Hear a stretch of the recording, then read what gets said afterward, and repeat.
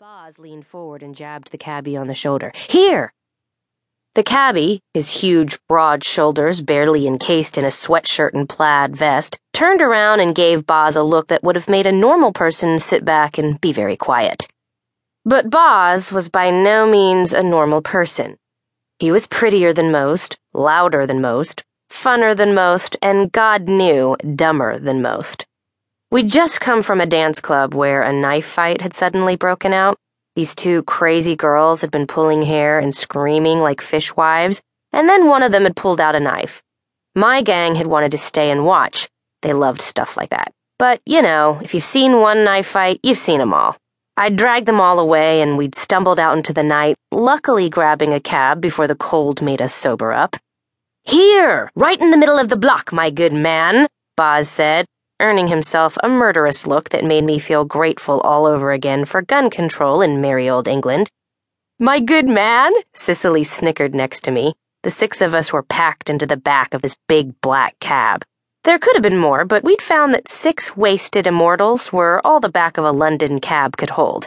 And that was only if no one puked. "Yes, Jeeves," Cicely went on brightly. "Stop here." The cabbie slammed his foot on the brakes, and we all shot forward. Boz and Cate hit their heads on the glass partition between us and the driver. Stratton, Innocencio, and I all catapulted off our seats, landing in an ungraceful, giggling heap on the dirty cab floor. "Hey," Boz said, rubbing his forehead. Innocencio found me under the tangle of arms and legs. "You okay, Ness?" I nodded, still laughing. "Get the hell out of my cab," our driver spat. He lurched out of the front seat, came around, and yanked our door open. My back was against the door, and I immediately fell out into the gutter, hitting my head on the stone curb. "Ow! Ow!" The gutter was wet. It had been raining, of course. The pain, the cold, and the wet barely penetrated my consciousness. Knife fight aside, the evening of heavy festivities had wrapped me in a warm cocoon of hazy well-being. "Out!" the cabbie said again, grabbing my shoulders and hauling me out of the way. He dumped me on the sidewalk and reached in for Incy. "Okay, hello, anger and a trickle of consciousness." I frowned, rubbing my shoulders, sitting up. We were a block away from the dungeon, yet another horribly seedy underground bar where we hung out. And only this short block away, the street was dark and deserted. Empty lots alternating with burned-out crack houses, giving the street a missing tooth appearance. "All right, hands off," Innocencio said, landing on the sidewalk next to me. His face was cold with fury, and he looked more awake than I'd thought. "You lot," the cabbie snarled. "I don't want your kind in my cab. Rich kids, think you're better than everyone else." He leaned into the cab, grabbing Cate's coat collar while Boz scrambled out on his own. Gonna be sick," Cate said, half in, half out of the cab.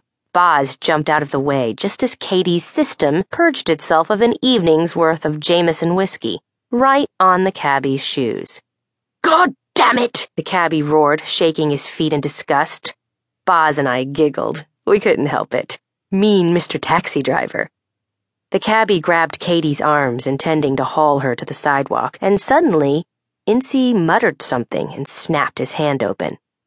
I had a split second to think, and then the cab driver staggered as if struck with an axe. Cate went slack in his hands, and he crumpled, his spine curving almost in half. He pitched backward, landing heavily on the sidewalk, his face white, eyes wide open. A wave of nausea and fatigue overcame me. Maybe I'd had more to drink than I thought. "Incy, what did you do?" I asked him, bemused as I got to my feet. "Did you use magic on him?" I gave a little laugh. The idea was kind of ridiculous. I leaned against the lamppost, holding my face up to the chilly mist. A few deep breaths and I felt better. Cate blinked blearily and Boz chuckled. Innocencio stood up, frowning at his new D&G boots now flecked with rain. Stratton and Cicely got out of the other side of the cab and joined us. They looked down at the cabbie lying frozen on the wet pavement and shook their heads. "Very nice," Stratton said to Incy. "Very impressive, Mr. Magician. You can let the poor sod up now." We were all looking at each other and at the cabbie. I couldn't remember the last time I'd seen anyone use magic like this.